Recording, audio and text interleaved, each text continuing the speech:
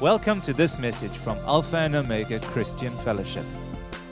We are a family on a journey to become more like Christ, sharing His kingdom by expressing His love. We hope that you will be blessed and encouraged by what we have to share. So, folks, there's a few things I'd like to share with you this morning. We've been on a journey over this year for a few months now concerning the subject of repentance. And when we talk about repentance, what we really are dealing with, we're dealing with matters of the heart. We're dealing with our devotion, our love for God, and how that is expressed and worked out within our lives. But really what we're talking about is the issue of lordship. Lordship. And that's really what I want to talk to you about this morning. From the beginning, when God created the earth and He created mankind and He established our existence, God was God and man was man. He knew who He was and man knew who He was. And the fall was simply man deciding that he too wanted to be God. He wanted to be able to determine his existence. He wanted to decide for himself what was good and what was not good, what was right and what was wrong. You remember that man was given to eat off every tree that was within the garden except the tree of the knowledge of good and evil. Man decided he wanted to be the one to determine that for himself. He wanted to be God, and therefore he wanted to become Lord of his own life. Up to that point, God and man existed in beautiful unity. There was a beautiful harmony among them. There was no conflict, there was no shame, there was no guilt. Everything worked and life was peachy because they were in an orchard. Everything changed, obviously, when man decided he wanted to become his own God, Lord of his own life. We know the story, we know the fall of man. And we also know how God then had to begin dealing with his people. He had to begin re-establishing this principle of lordship within the hearts of his people.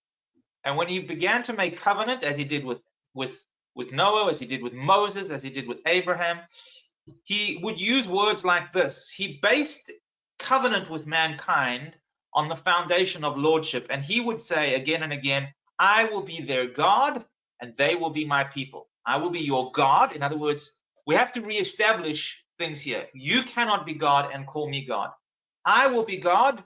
You will be my people. We will belong to each other. I will be your God, exclusively your God, but you will also be exclusively mine. Christianity that does not reflect the lordship of Christ is deeply deceptive. There's a lot of good word going out there today. There's so much teaching. We live in an age where everything is so freely and easily available to us. And so much is preached about the salvation that comes through Jesus. And that's good, and there's nothing wrong with that. But salvation in itself is not what Jesus or God intended for us. If salvation was the end purpose of the cross, then it would be expedient for each of us, once we come to salvation, to depart from this earth and to go and be with Jesus. The purpose of Jesus coming was not to get us to heaven. That may seem like a surprise, but the purpose of Jesus coming was to bring heaven to earth. That's why when Jesus taught his disciples to pray this way, Our Father who art in heaven, hallowed be thy name. In other words, you be God, we hallow your name. Let your kingdom come and let your will be done here on earth as it is in heaven. This is the kingdom message. This is what Jesus came to bring about. That heaven, the spirit of heaven, the atmosphere of heaven, the reality of heaven could come down and be here on the earth.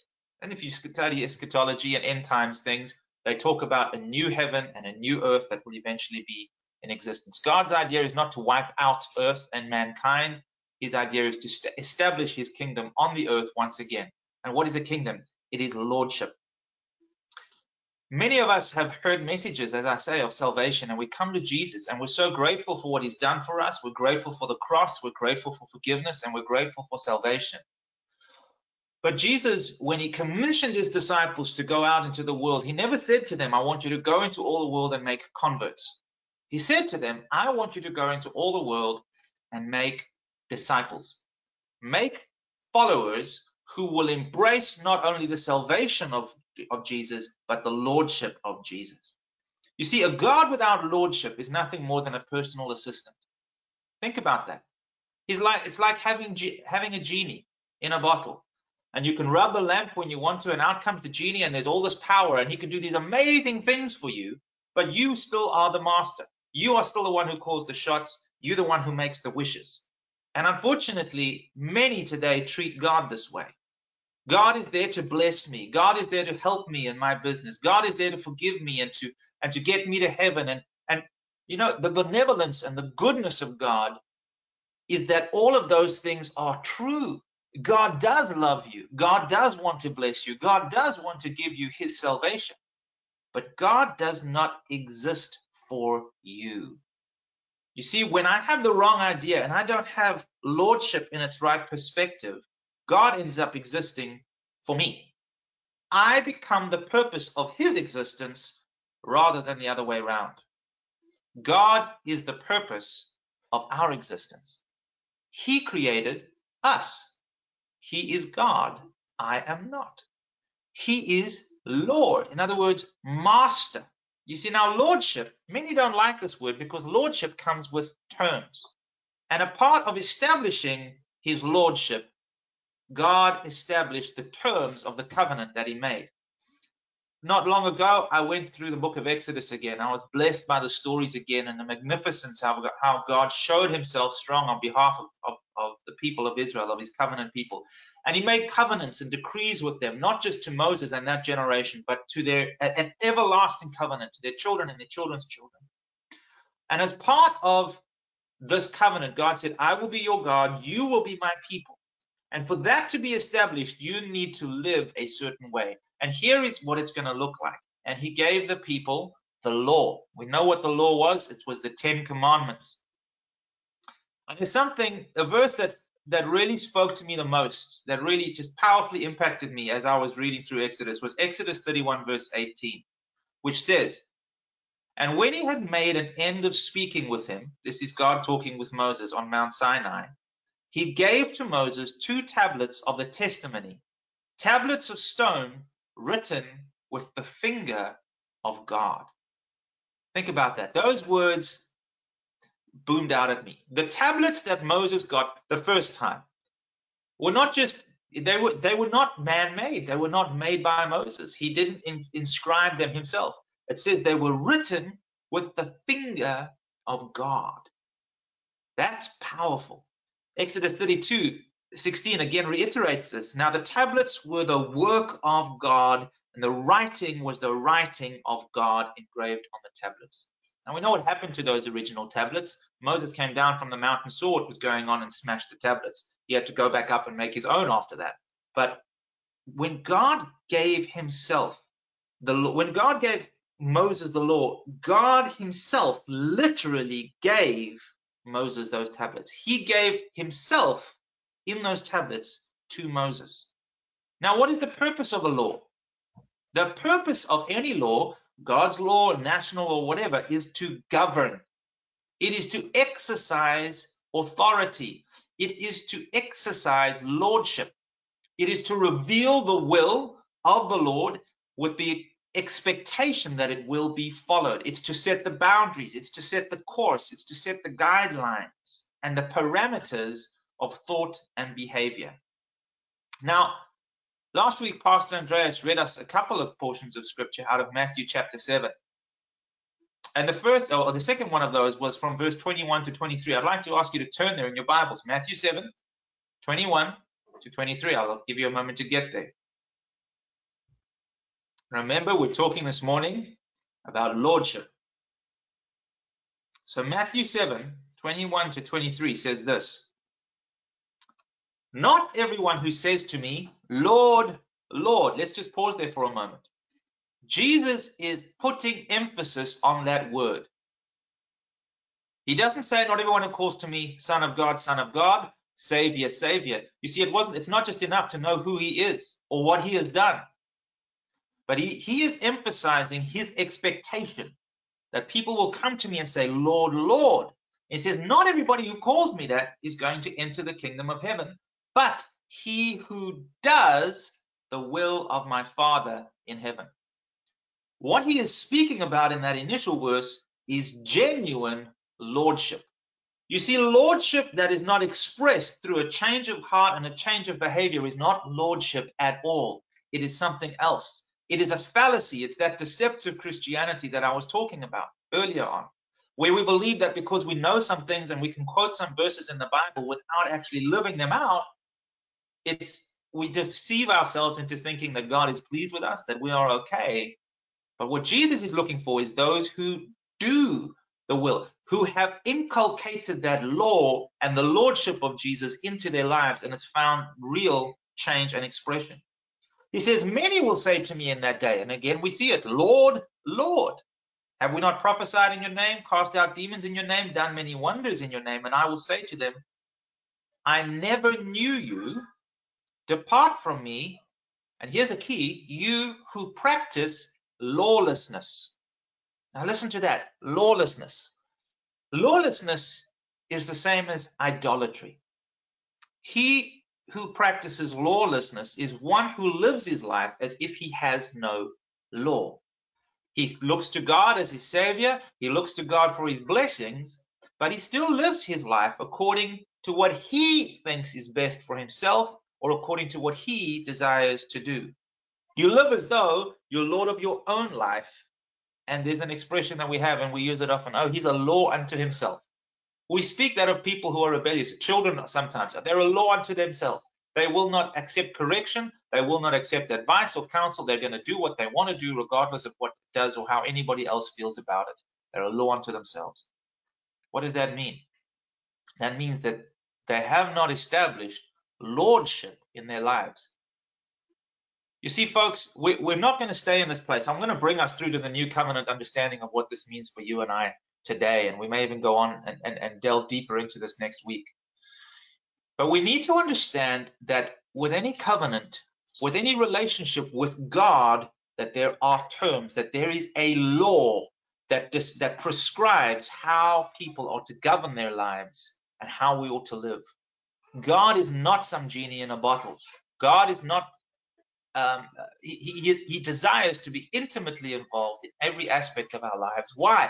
Not because he's some control freak, not because he's a micromanager, but because he deeply loves you and I. And he created this entire world, and he created you uniquely with laws built into creation and built into who you are. And he understands how those laws work.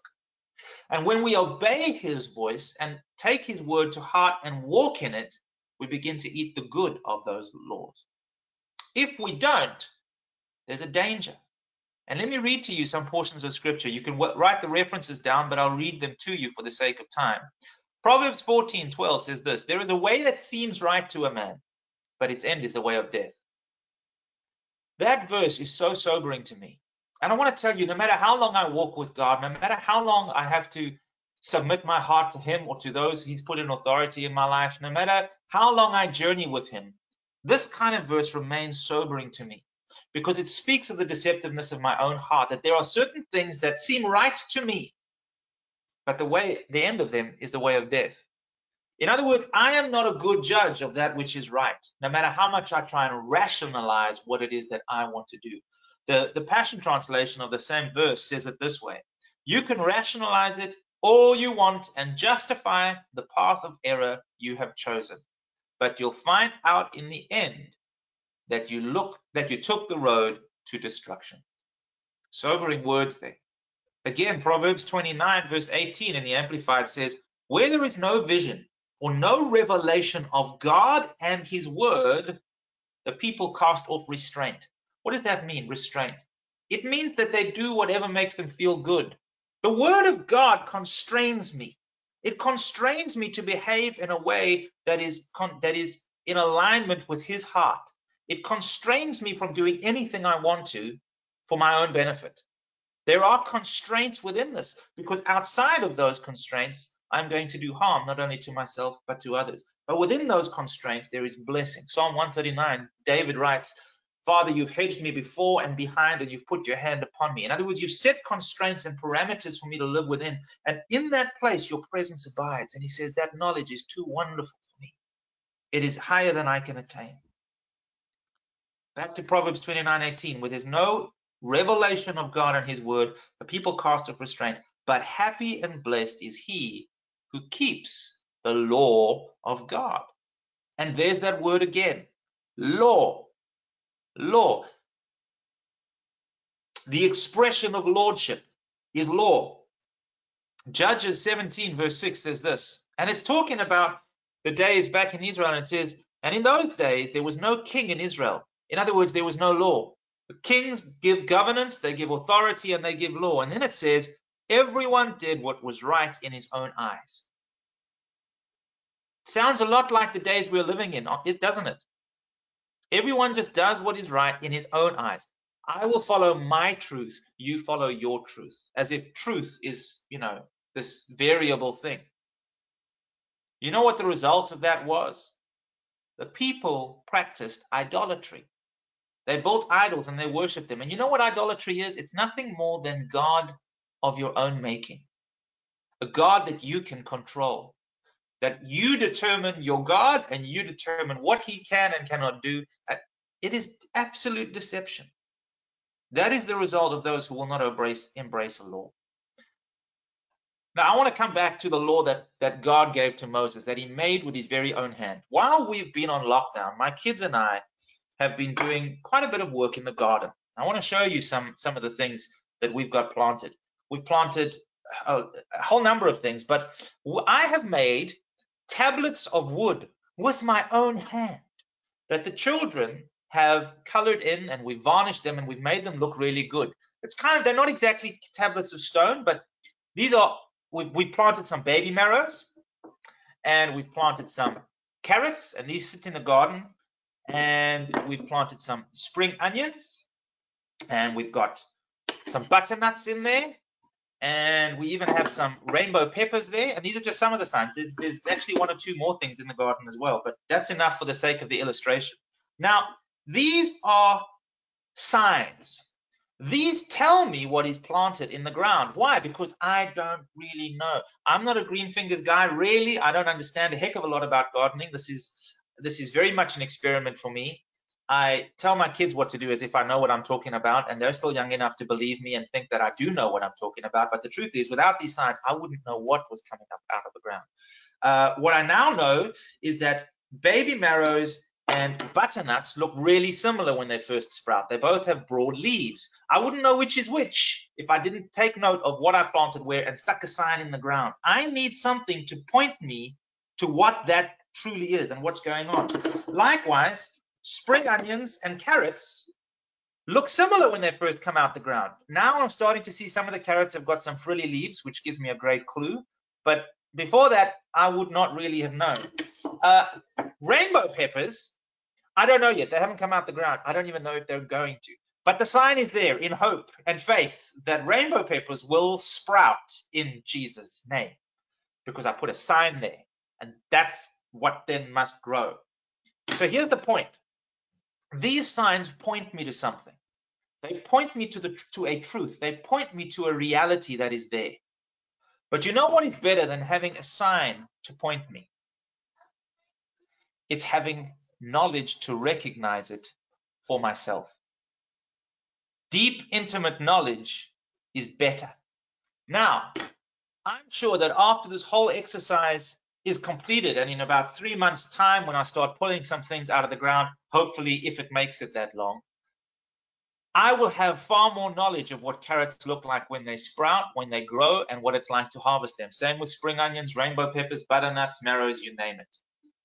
I will have inculcated some knowledge through this experience so that hopefully down the line, when I walk past a garden and I see little plants in it, I will know internally of myself, that's a carrot growing there, and those are some baby marrows growing there, and those are some butternuts. Why? Because I don't need a sign to tell me anymore.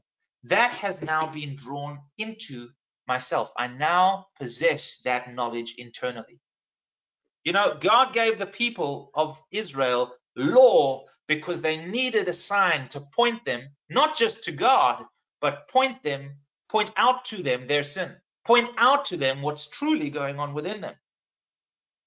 But God gives us something better. Turn in your Bibles, if you would, to Jeremiah chapter 31.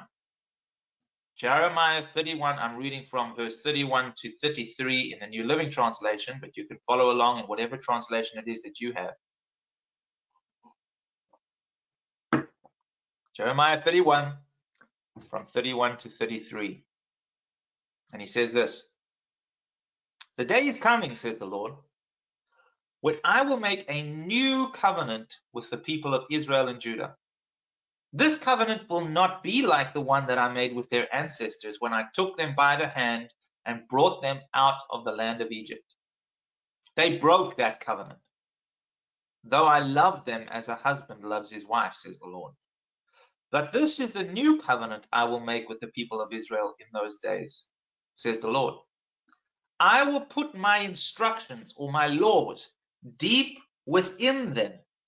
I will write them on their hearts." And then we have this beautiful line again. "Then I will be their God, and they will be my people." Again, we see this establishment of lordship. And this new establishment of lordship is not an external set of laws that govern the behavior of people, but it's internal law that is inculcated into our hearts, and that is designed to transform us from within so that we become not just carriers of that law or those who understand or know about that law, but we become the very epitome and the expression of that law. Now, when we look at the life of Jesus, we can see that he epitomized what the lordship of God should look like. Let me read to you a few things that Jesus says. I'll do so quickly. You can write the references down and check these out for yourself later. John 5, verses 19 and 20. Jesus says, "So I tell you the truth, the Son of Man can do nothing by himself. He does only what he sees the Father doing. Whatever the Father does, the Son also does. For the Father loves the Son and shows him everything that he is doing. In fact, the Father will show him how to do even greater works than healing this man, and then you'll be truly astonished." Again, he says in John 12:49, "I don't speak on my own authority. This is not my law. This is not my idea or my will. The Father who sent me has commanded me what to say and how to say it." You see, what we see from these examples in Jesus' life, folks, is not just a submission to the law, not just a submission to outward works and to doing the right things, but we see a life of deep intimacy with God his Father. He says the Father loves the Son and shows him everything that he is doing.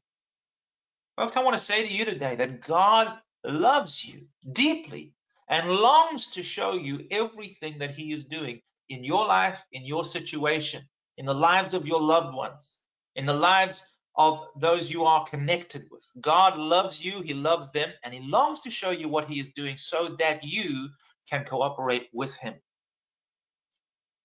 Jesus' heart was set on pursuing intimacy with his Father. He pursued lordship. It's what he went after. It's how he orientated his life. He says, "I do nothing except I see my Father doing it." That's an incredible statement. And we need to understand that Jesus did not just live according to the whims of the people. You know, they called him to come to his friend's funeral, Lazarus. He said, "I'll come. I can't come now." 3 days later, he went and then raised Lazarus from the dead when he was already smelly. There's an account of when he went to go and heal the man at the pool, and he healed that man and left everybody else there sick, and he went on his way. He spent a lot of time trying to get away from people. In fact, you could probably do an exegesis on how much time Jesus spent trying to get away from the crowds. Why? So that he could pursue intimacy with God, because it was through intimacy that the lordship of God in his life was found and expressed.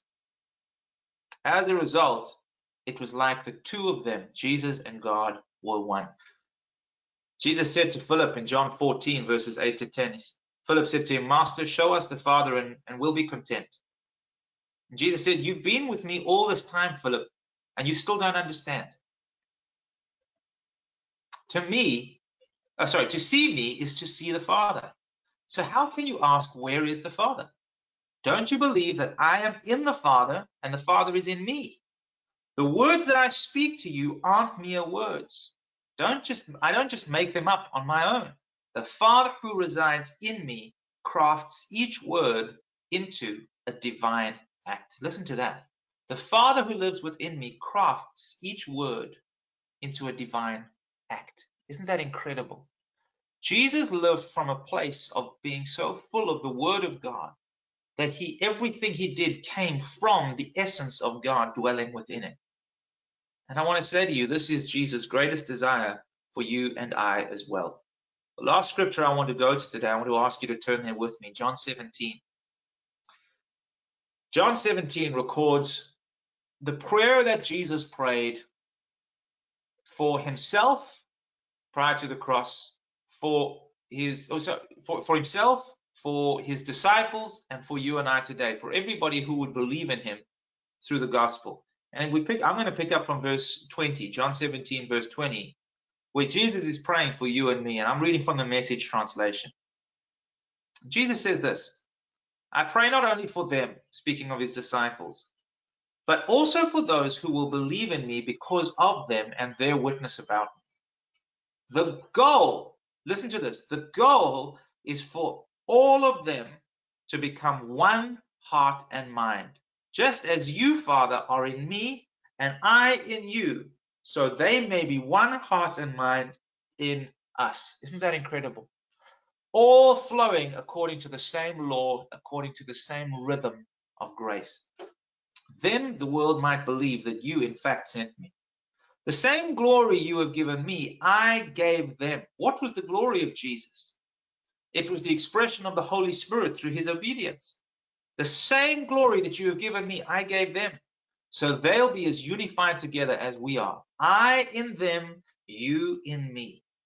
Then they'll be mature in this oneness and give this godless world evidence that you've sent me and loved them in the same way that you've loved me. The new covenant ideal of lordship is that you and I carry within us the very heart of God. This is what repentance is all about. This is what we've been talking about all year long. I'm bringing it up, although it's not the same theme of the message.